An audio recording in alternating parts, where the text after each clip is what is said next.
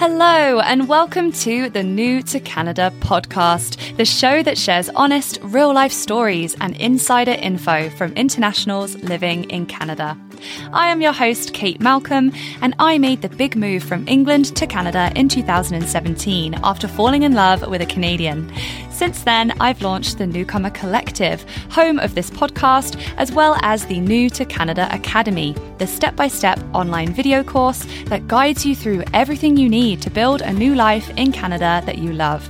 You can learn more at thenewcomercollective.com. Join me on this show as I chat with fellow newcomers and learn all about where they are from in the world, why they chose Canada as their new home, and the lessons they've learnt along the way. It's great to have you. One of the main reasons that newcomers give for moving to Canada is that they want to explore all of the wonderful nature it has to offer. And Parks Canada is the agency that manages and protects many of the most special places out there. This episode's guest, Audrey Levesque, is a Canadian camping expert who has worked with Parks Canada for over 20 years.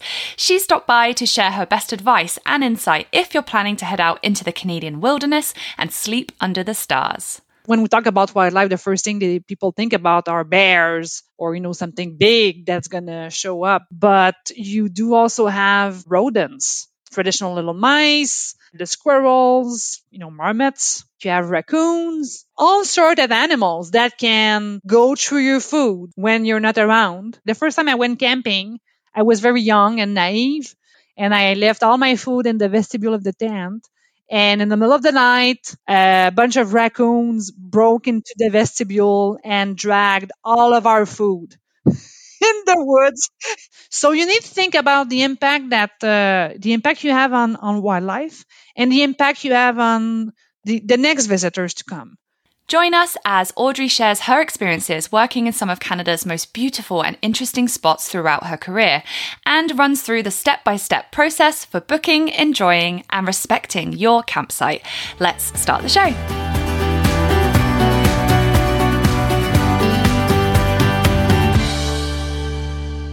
Hello, Audrey. How's it going? I'm good, Kate. What about you? I'm good. I'm so happy that you're here with us. As we all know, one of the main reasons people choose to move to Canada is for its nature, the absolute beauty of this country, the outdoor lifestyle that comes with it. Still shocks me after 7 years, from the mountains of BC to the lakes and forests of Ontario, where I'm from. So, wherever you move to, you're going to want to get out there and explore ASAP. And one of the best ways to do it is to visit Canada's national parks, marine conservation areas, and, all the historical sites as well. So, with it being the height of summer right now, I thought who better to get on the show than a rep from Parks Canada to chat with us all about the outdoors, how to make the most of it. So thank you so much for being with us today. It's really a pleasure for me to be here. It's exciting. It's going to be fun. Yeah, absolutely. So where are you calling in from today? You're in Nova Scotia, right? Yes, I live in the suburbs called Dartmouth. It's just on the other side of the harbor, the Halifax Harbor.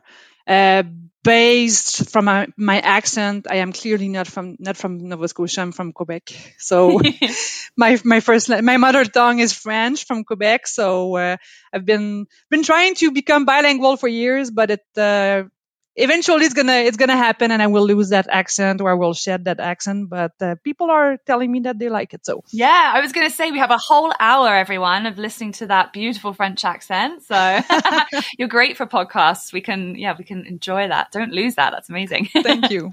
What's the weather like right now? I'm so curious in the summer in Nova Scotia. I know that it can get really nasty in the wintertime. So I'm just wondering in the summer, what is it like over there right now? It's been very non-typical type of weather. It's been raining a lot.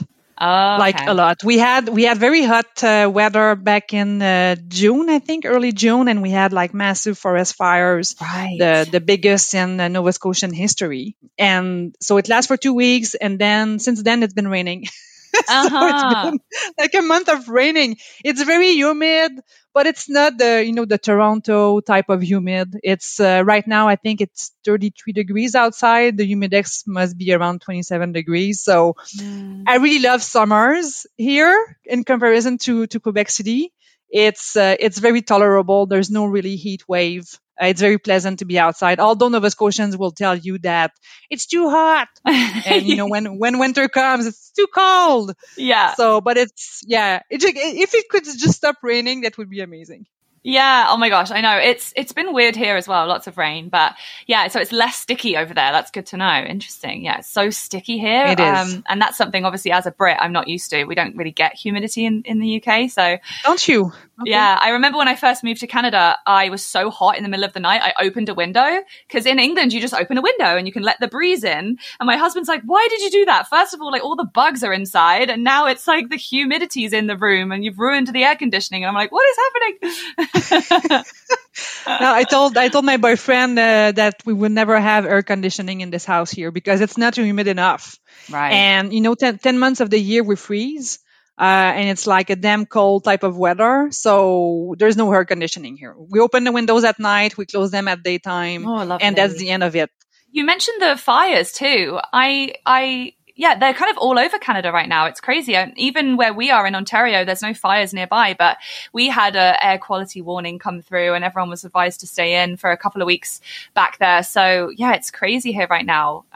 Maybe what's going on with Parks Canada and how, any updates on that? That's a really good topic to quickly touch on. Oh, every year there are wildfires in national parks or provincial parks or on crown lands that threatens small communities. And Parks Canada have a very strong fire management team.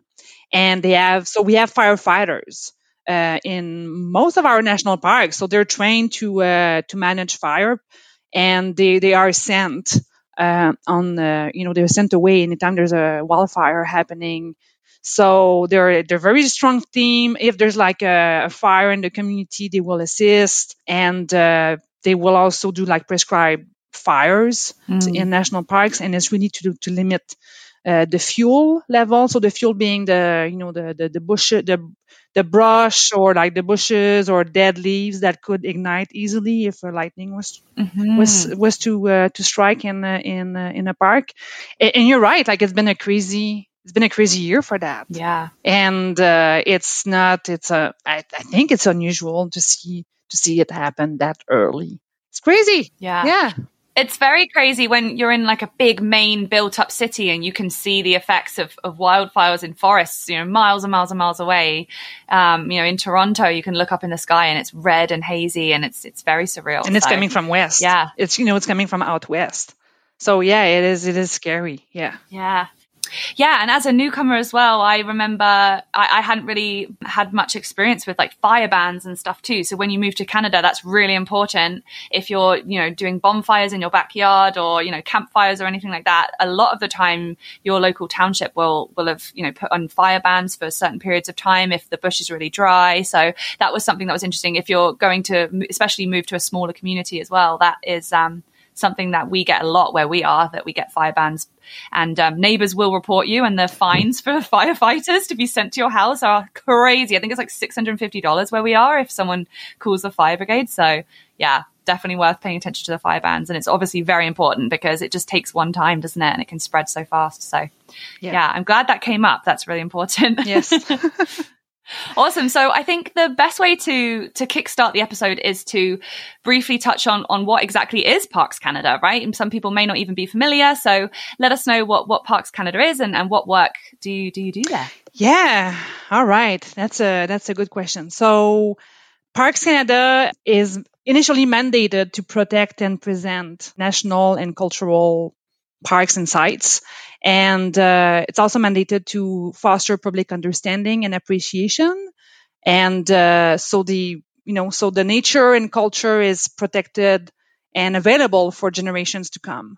And not the agency so much, but the idea of Parks Canada was established in 1911. So it's been around for a century and few years. It's also the world's first national park service. Oh, really? An honor. Yes. That's incredible. Yeah, I guess we led the way. Yeah. Truly. And it all started with, I don't have the whole story, but it all started out west in what we know now as Banff. The first place to be discovered was Cave and Basin. And again, back in the day, it was, not a national park or national historic site. It was just a cave. It was seen as a place where, people with money could go and enjoy the hot springs.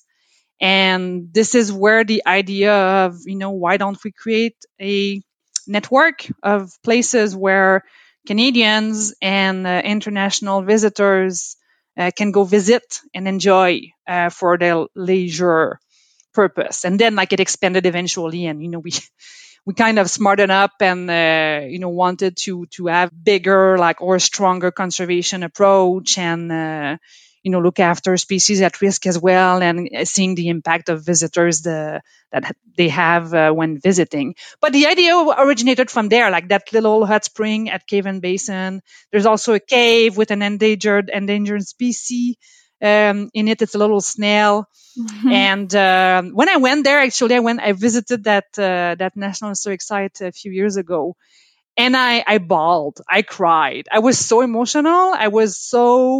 I don't know. I've been working with Parks Canada for 21 or 22 years now. I'm a parkie. So we define ourselves like parkies in a way that we're so passionate, and so I don't know. We really love what we do. And when I went there, it was like, wow, this is all where it started. So anyway, I had to hide myself from, crying. I'm just like, oh my God, stop being so emotional. It's not just a snail. I'm not crying over a snail. I promise. There's more to it. I'm not crying over a snail. I'm not crying over But yeah, so it's very impactful. And, these places are meant to create what we call a awe moment, and create memories and being impactful. So anyway, it's so this is all where it started.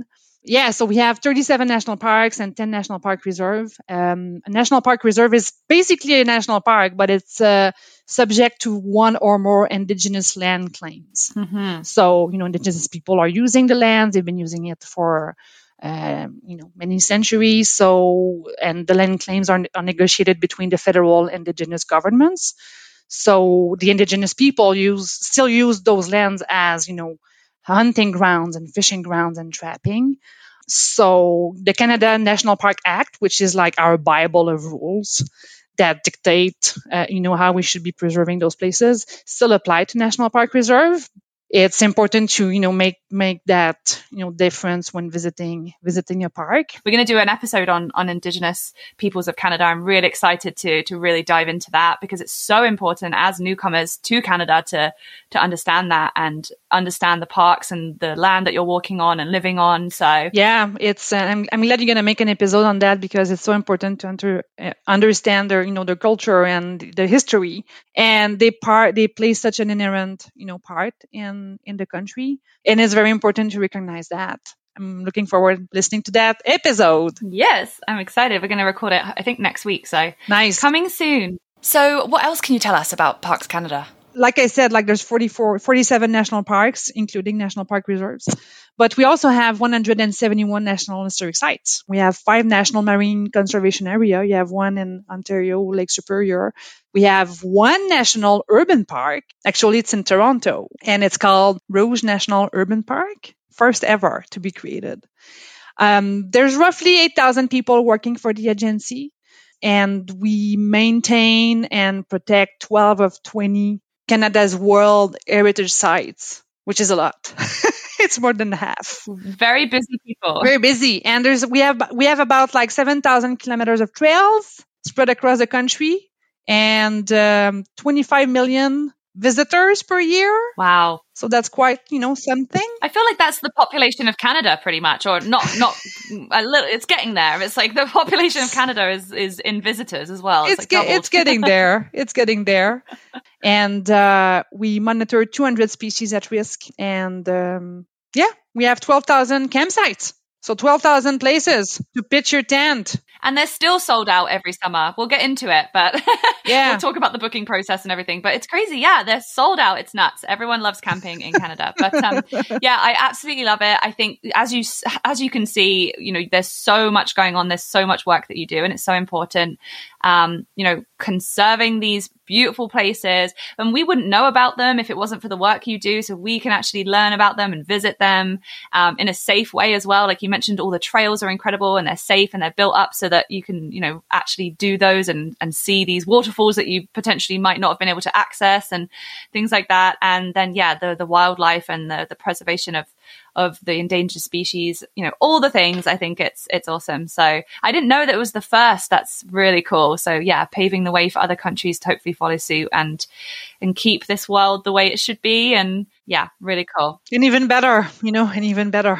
And not only that, what's been your favorite posting so far? You've worked in different national parks, but I'm wondering if you have a favorite posting so far. Yes. So Signal Hill. I worked at Signal Hill National Historic Site and Cape Spear Lighthouse National Historic Site. I was the site supervisor there. Oh, that was beautiful up there too. I remember I was waving to the UK because it's the most easterly point in North America. So that's the most east, the closest to England I'm going to ever get on this continent. So I was giving them a little wave. Yeah. It's a good call. Good call. You tend to go there for sunrise on New Year's Day. Oh, amazing. Yeah. Start the year right. No, we would do that.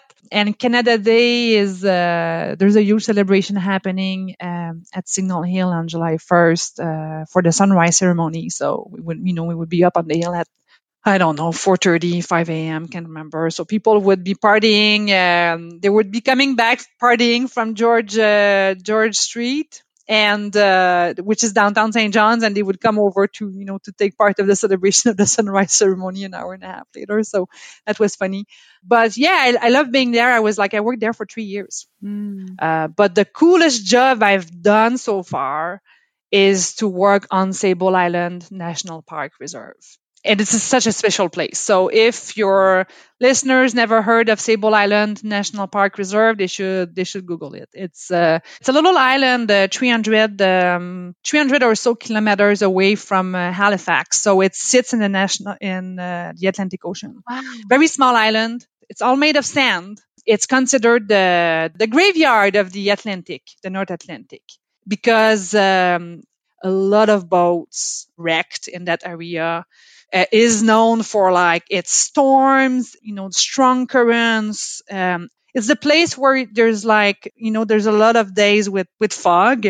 So it would have been very hard to see when you were navigating without any electronic tools.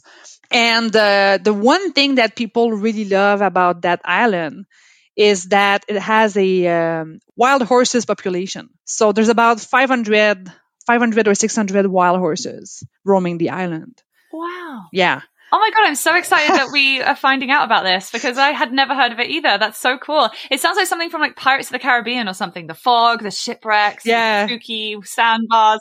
And it's also the world's largest colony of gray seals. So every year there's 500,000. Wow. 500,000 gray seals. They come to the island to reproduce and give birth. Wow.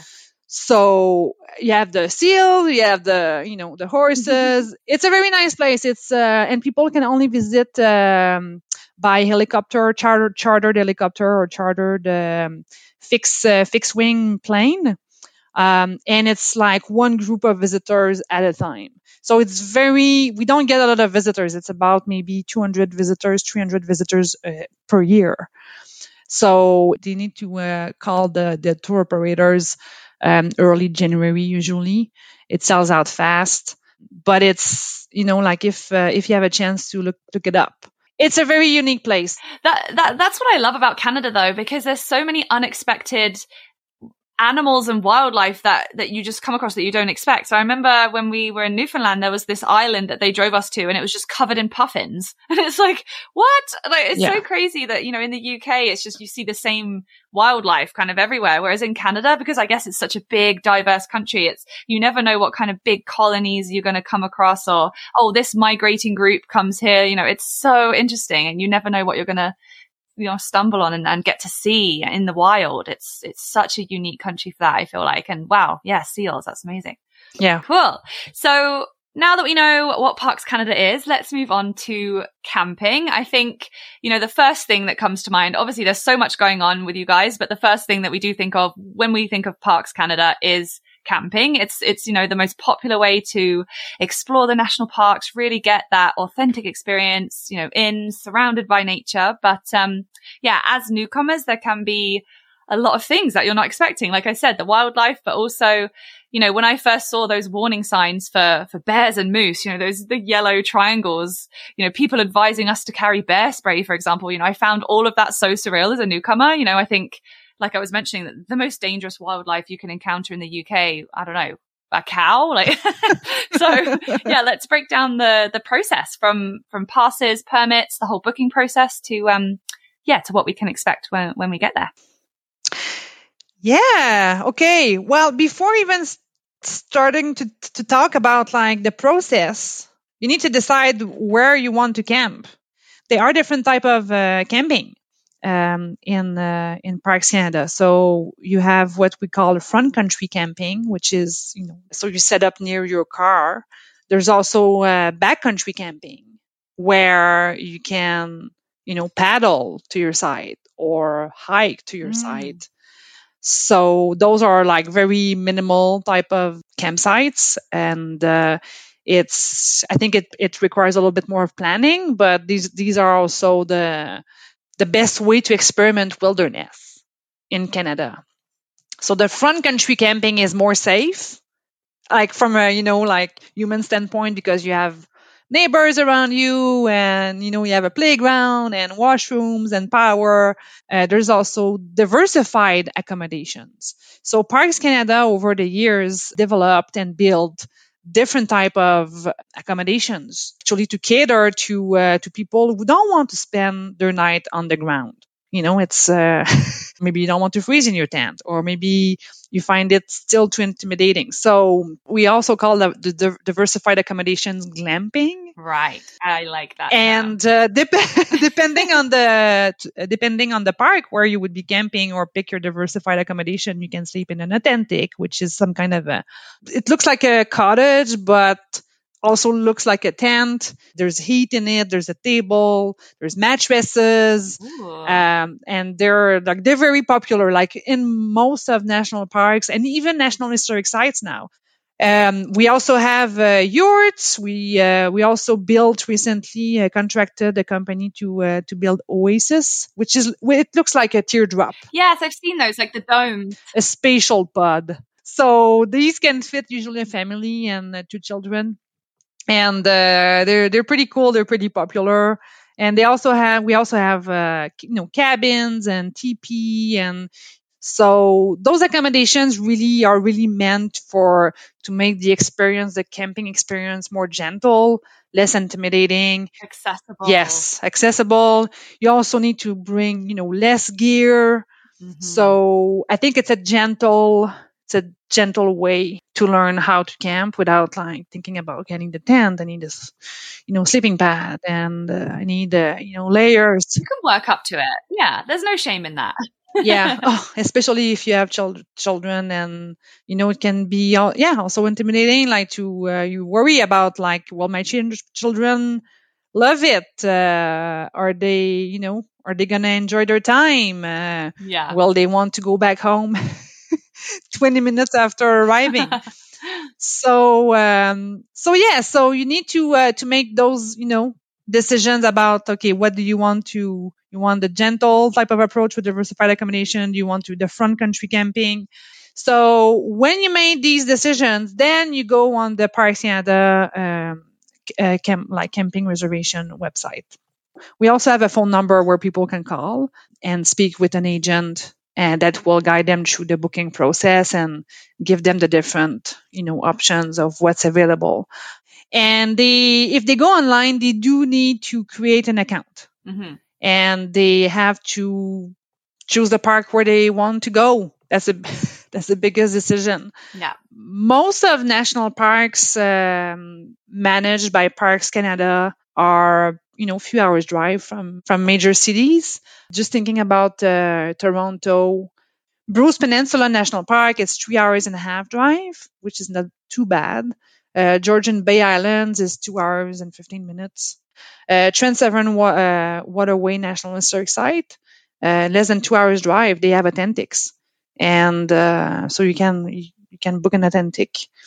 And Thousand Islands National Park, it's 3 hours and a half drive. They have authentics. You can camp. So, it's not too far. And, thinking about Vancouver, Gulf Island is 2 hours and a half for if you want to camp on an island.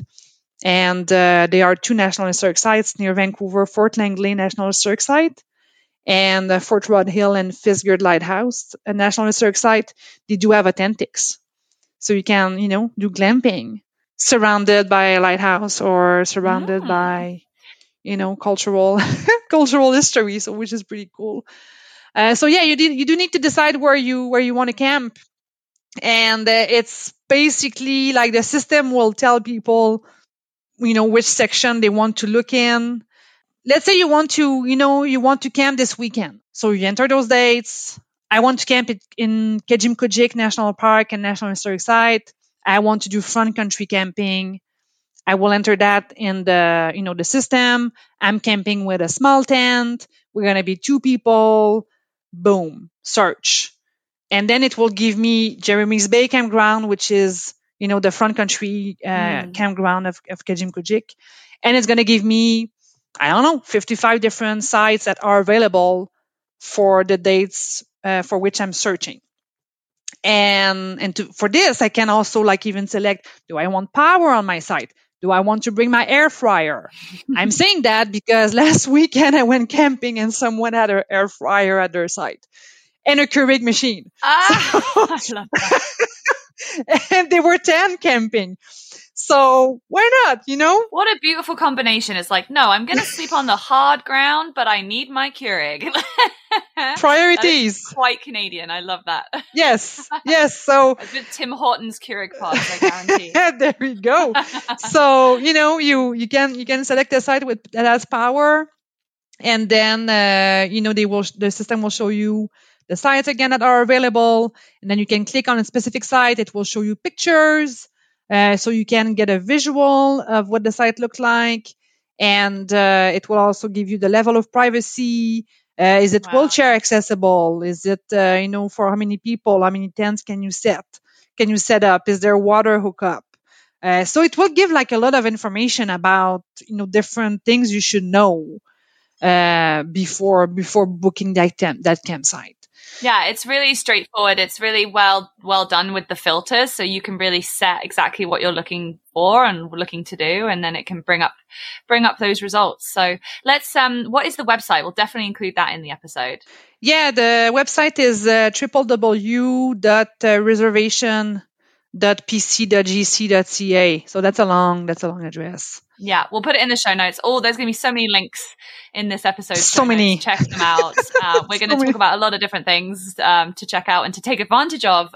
So yeah, we'll put them all in the show notes. But I wanted to verbally say it as well, just so that it's in it, because this is the biggest, most important website if you're looking to go out and book a space. So.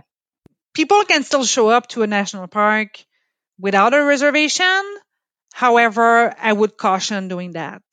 Because, like you said, camping is very popular in Canada. It is very hard to find a campsite, 3 days notice when you travel, and you don't want to, travel 3-4 hours without a reservation and show up there without any availability. So we're always asking visitors to plan ahead around, March or April. This is where the reservation bookings start. So usually people have their dates lined up in March or April. When it's November or December and you want to do some daydreaming and you want to dream of summer. I was going to say that. Look forward to the summer when it's minus 20 outside and you can get your campsite booked and look forward to it. Shop for your campsite. That's a great way of thinking about it. Yeah. Yes. And I think it's come up in previous episodes as well about how Canadians are planners. They plan, they book. They want to, we get together for dinner. Okay, we'll see you in 3 weekends time and get you in the calendar. So that's always quite funny. That always comes up quite a lot culturally. So yeah, it doesn't, the camping is exactly the same. You gotta get your booking in. And yeah, like you mentioned, you do not want to turn up and and maybe even just get stuck with like portaging across with a canoe or something if there's no front camping available. Yeah, So no. it might be an adventure, but but sometimes we tend to want to please our visitors and create good memories. So we really want them to to plan ahead and be sure they have something booked for them. And yeah, I guess that when it comes to fees, it just varies, right? It really depends on where you are, what kind of site you're booking, what your options are going to be. So I'd say if you're looking into it, just go to the website and check it out. But there's also seasonal and annual passes as well. So if you did want to save some money in the long run, if you're thinking of doing this more and more often, then they offer seasonal and annual passes. So that's really interesting as well. So you can check out the fees online, I'm guessing, and you look into the passes if you're looking to get it cheaper. Actually, if you go to each national park or national historic site page under our main website, you do have a section on fees. Okay. So for each place, so if I'm looking at Kejimkujik National Park and National Historic Site as an example for their camping fees, the front country camping at around like 21.50 with electricity. So it's really reasonable then. Yeah, you're gonna have the breakdown for the authentics, the cabins, yurts. It's all lined up under camping. Wonderful. Actually, to do a segue with the fees, we really want to make sure that Canadian or visitors take the most advantage of national parks and national historic site at the lowest cost possible. So you have the specific site seasonal pass that gives you admission to that site specifically. But if you are, if you're privileged enough, like in Ontario, to live within a reasonable driving distance from different national parks, or you're planning a trip across Canada, you could look into a Discovery Pass. So the Discovery Pass gives you access to 80 Parks Canada administered places. Wow. And it's all across the country. It includes national historic sites, national parks. It is for the admission fees. So it is not for camping. So everything that is like outside of, entering the park, that's not covered under the Discovery Pass, but your admission fee is covered by that. Any children, you toddlers, like it's free of charge, free admission. I really want to mention the Canoe app as well, because it's incredible. I'm really excited. I believe we are in the works of getting this podcast added to it as well. So when newcomers come to Canada, they're going to have access to this podcast and learn all about the stories of newcomers. So really exciting. And I definitely want to include the Canoe app in this episode because it's incredible. And so many people don't know about it. I put it on my Instagram and everyone, I think it was like 85% of people voted that they didn't know about it. So it's so important to spread word. It's open to permanent residents and new citizens of Canada. And you can activate it whenever you want. So create your account. Once you activate it, you get 1 year of access to so many discounts. Let me tell you, they have partnership with national parks. And you can, tell us more about it. But there's so many other discounts like museums and art galleries and so much to do to explore Canada. But Parks Canada is one of their partners, and newcomers, PR and citizens can take advantage of that. So what's included on Canoe? Yeah, so for us, it's free admission. Free admission. Free admission for a year. And, they just have to show the app to the visitor service attendant at the gate before purchasing a Discovery Pass. If it's their first year being in Canada, download the app. Try it out. Yeah. It's a great way to trial it up, find your favorite place and get your annual pass for that place. Or if you really love everything, then get the Discovery Pass. I love it. There you go. All right. And so what about activities themselves, like recreational activities? Once you've set up your campsite, you're there. I know that at Parks Canada, you can also book some activities. We get that question a lot about, okay, if I go to camp, if I go camp in a national park, I'm going to go there, pitch my tent, set up my camp. Then what else? Then what happens? So there's a lot of recreational activities that can be done in a national park, a lot. And it really depends also where you are and, what's the season of Yes, the weather. I was going to the say that. weather. Yes, but like there's never like there's a saying. There's never bad weather. There's just bad clothing And bad preparation. and bad preparation. Because we went to Algonquin and it poured with rain the whole time we got there. So for one, we didn't even check the weather to find out that it was going to rain. We were like, yay, this is going to be the best weekend ever. And we didn't even check, and we would have seen that it was due to rain, but we didn't. And then we turned up, and luckily we were with this one Canadian guy that had a ton of like plastic tarps. So he, strung them through the trees above our communal areas, and we had them under our tents on the ground. So he was prepared with tarps. So I always say to people, bring tarps if it's going to rain. Bring a raincoat if you just want to sit out and fish in the rain, embrace the weather. But, yeah, so important. Yeah, and bring the ropes. Personal experience. Bring the ropes to go with the tarp, because if you just bring a tarp without ropes, it's not going to be fun either. So depending where you are, the list is pretty much endless. You can go paddle. Some parks will have concessions where you can rent stand-up paddle boards, canoes, kayaks. You can go fish, season depending, of course, and you do need a national park permit to fish when it's approved in a specific place. We talked about 7,000 kilometers of hiking trails, so you can go for a hike. You can go for a mountain biking ride. You can do geocaching. We do have some parks that offer geocaching.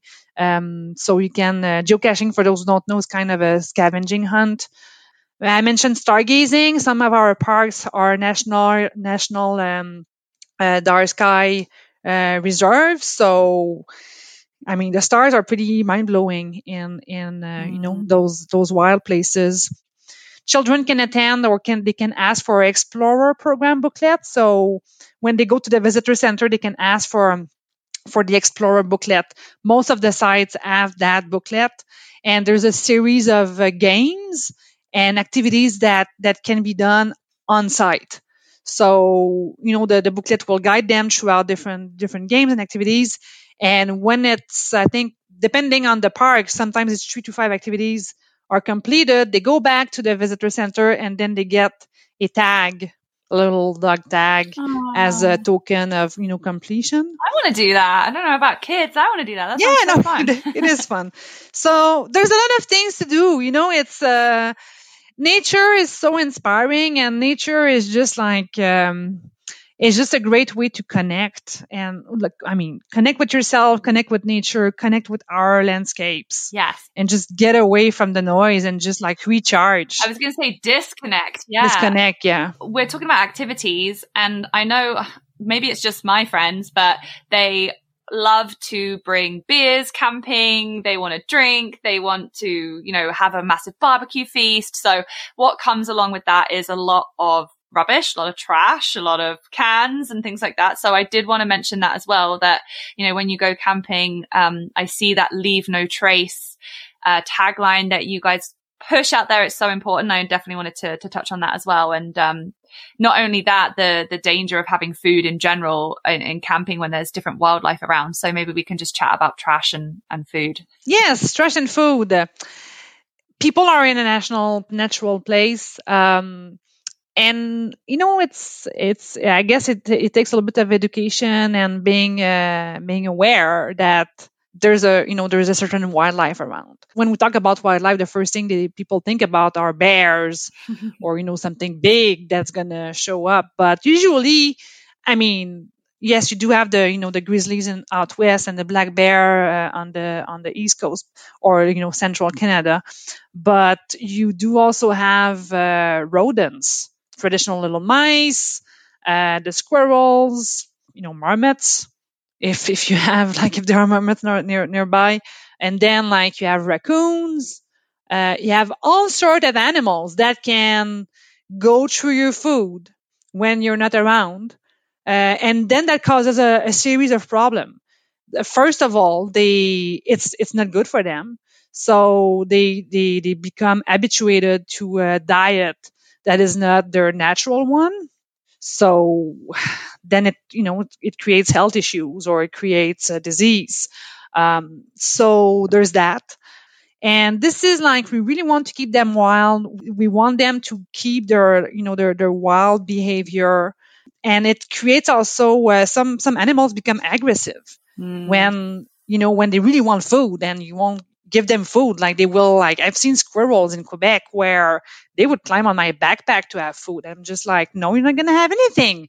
So the things we do at our site has an impact on the next visitors to come. Mm-hmm. So if you're camping and you throw a bunch of bacon grease in the fire pit, which really you shouldn't be doing because again, it's food and it doesn't burn entirely. So you put that in your fire pit and you leave like some pieces of gum and things like that. And then like nothing happened for you, but then the next visitors come, pitch a tent, has like knows everything to do with leave no trace wise or like keeping their site clean.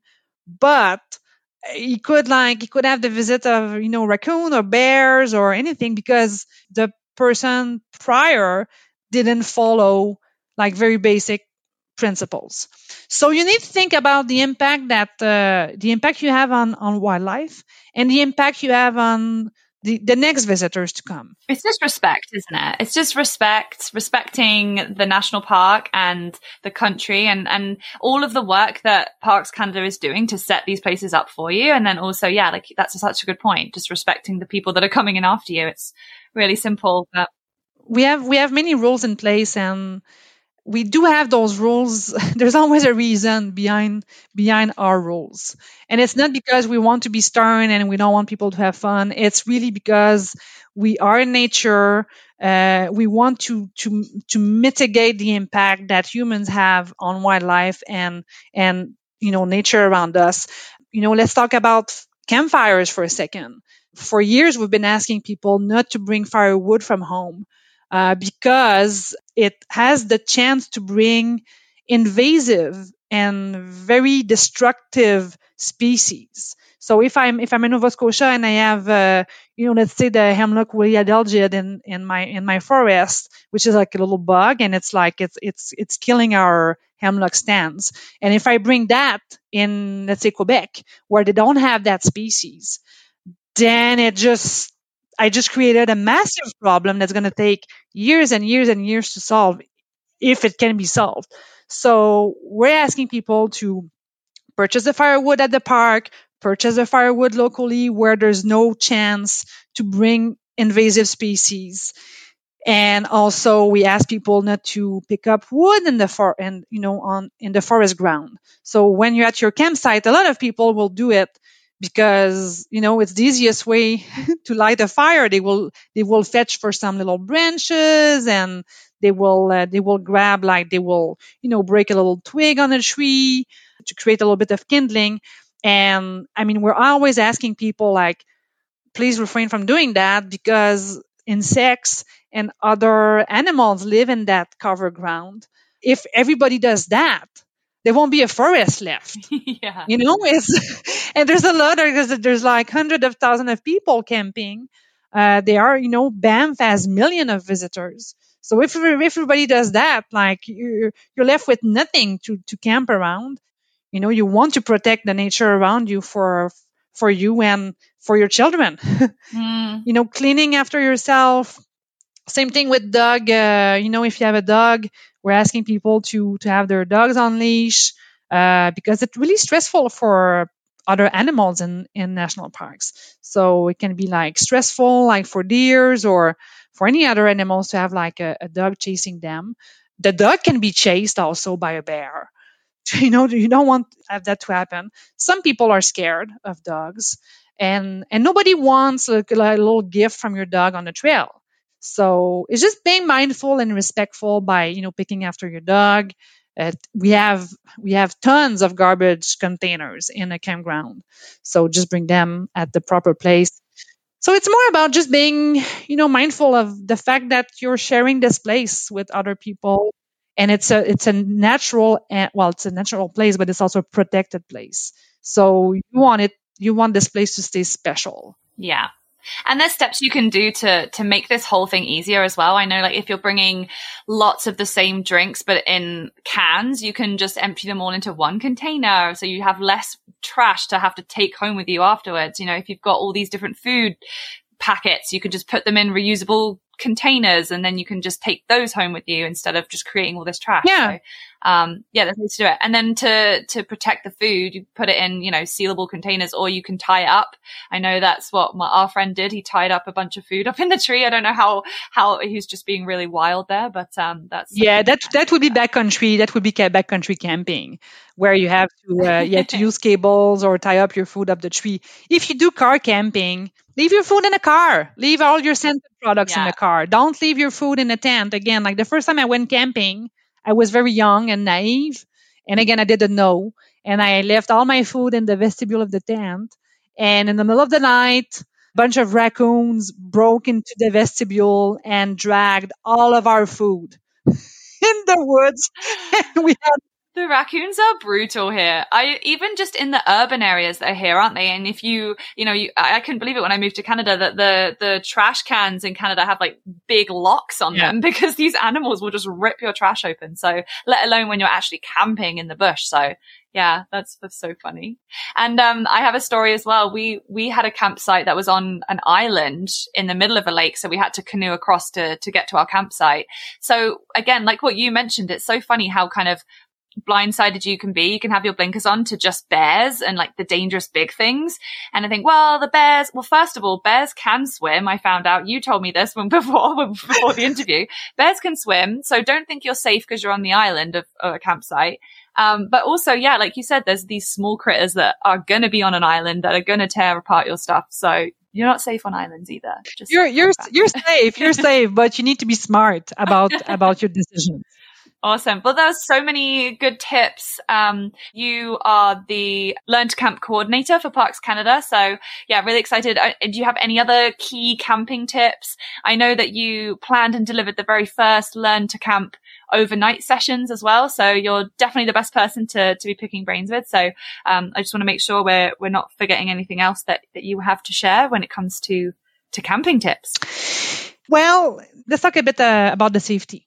So just, you talk about the food, but it's also important to keep a few things in mind about safety. Our site, if you go under the Learn to Camp section of our website, there's a subsection on visitor safety and tips that people should be, thinking about.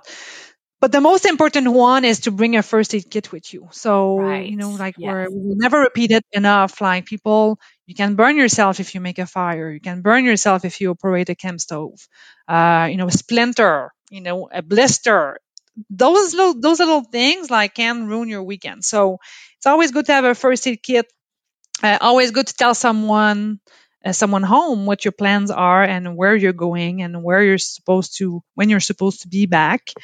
And also, we talked about that, dress accordingly based on the weather. It's usually cooler at night when you're in the woods. So it's to be mindful about that. Always bring sunscreen and bug repellent. Please bring bug repellent. I mean, I would rather be burned to a crisp and forget my sunscreen and have my bug repellent. There is nothing worse than being plagued with mosquitoes and they get in your tent. It's going to happen. So yeah, this is not fun. And there's a season for all sort of bugs, right? So you need to do that. We said not to feed the animals, but also we ask people to keep a distance between themselves and the animals. Usually, okay, I'm not talking about the squirrel. It's sometimes it's hard to keep your distance from a chipmunk.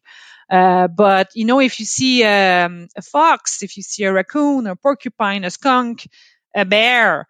You want to keep your distance. Usually it's a good 20 meters distance, the rule of thumb.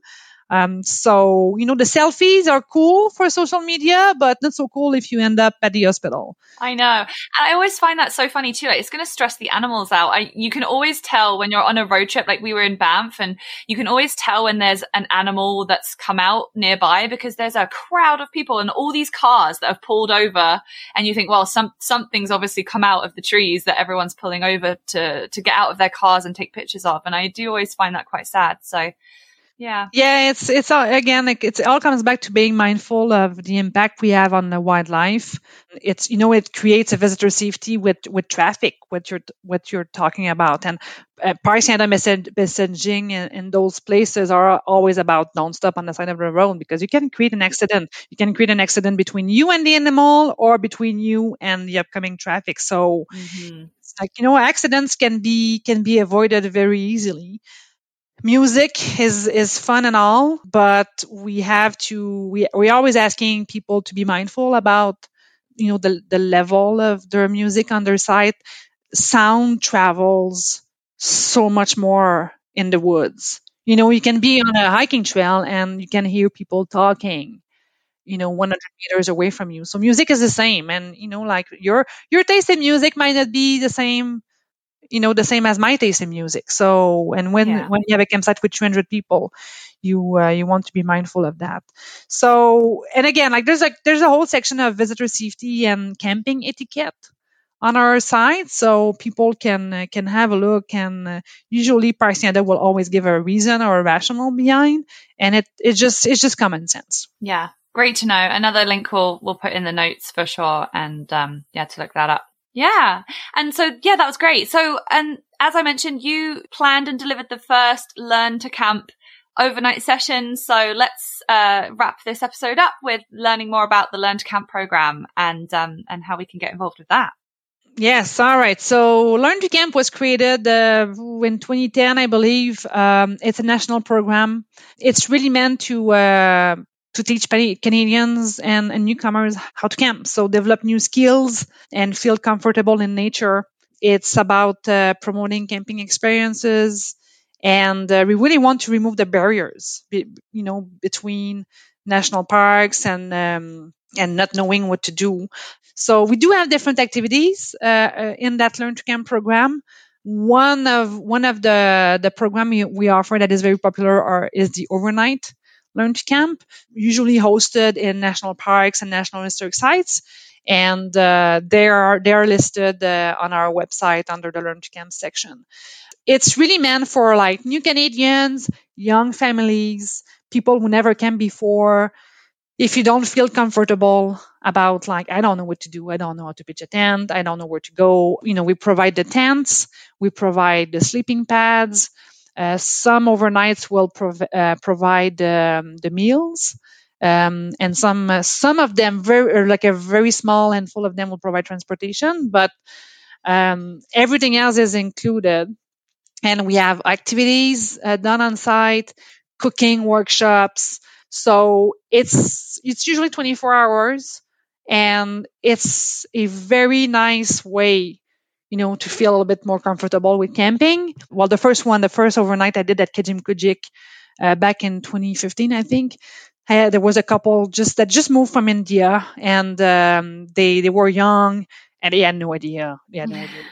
What a smart couple, though. I mean, some people would just wing it and then get themselves into different issues. So I think this is amazing. That why wing it when you can do it for the first time with an expert and have all the equipment and things taught to you and shown to you, and then the next time you do it, you know what to do. Yeah. Yeah, you get help, and like they had such an amazing time, and they learned how to pitch their tent. They learned to paddle that weekend. We had a canoe, like a canoe session. They learned, they had a blast, and they came back the year after. They were like, okay, we want to do this again just to make sure that we are okay. And now they have two kids, and they camp, and they love camping. Awesome. So, and the thing that's pretty cool with those overnights is that you have a lot of people coming from different culture, different countries, language barrier, of course. And what's amazing to see is like children of different nationalities, different languages. Yes. They will all play together. They'll play soccer. They'll go on the slack line. They'll go for a swim, and it doesn't matter. It's just a big party, safe in Yes. a safe environment. So those overnights are worth checking out.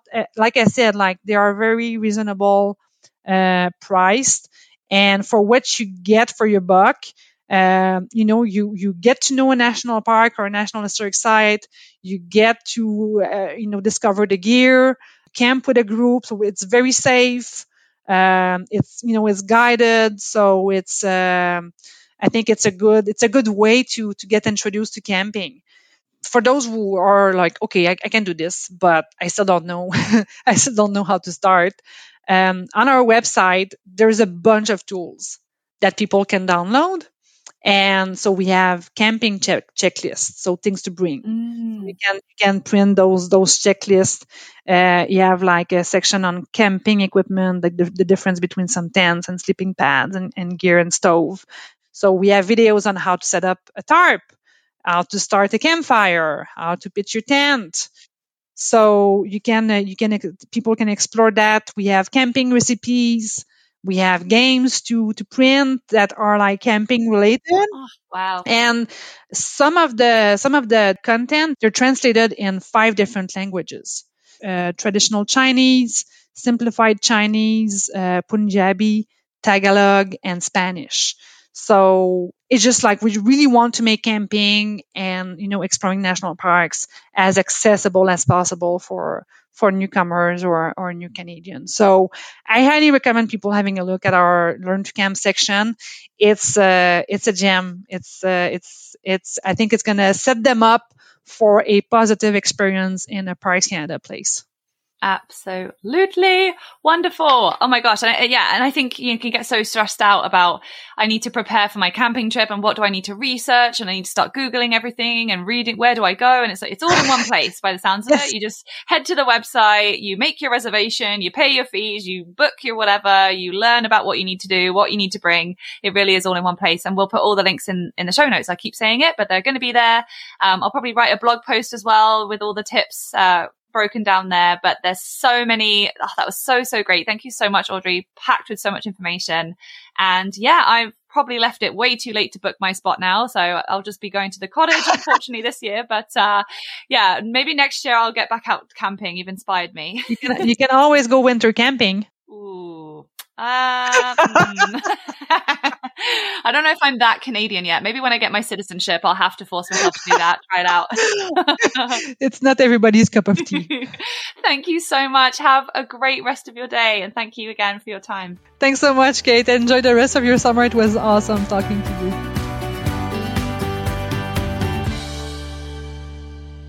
Thank you so much for listening. It would mean the world to me if you could leave the show a quick review on Apple Podcasts or wherever you're listening from. And if you're loving the show so far, recommend us to your friends. Spread word and help us grow this exciting community.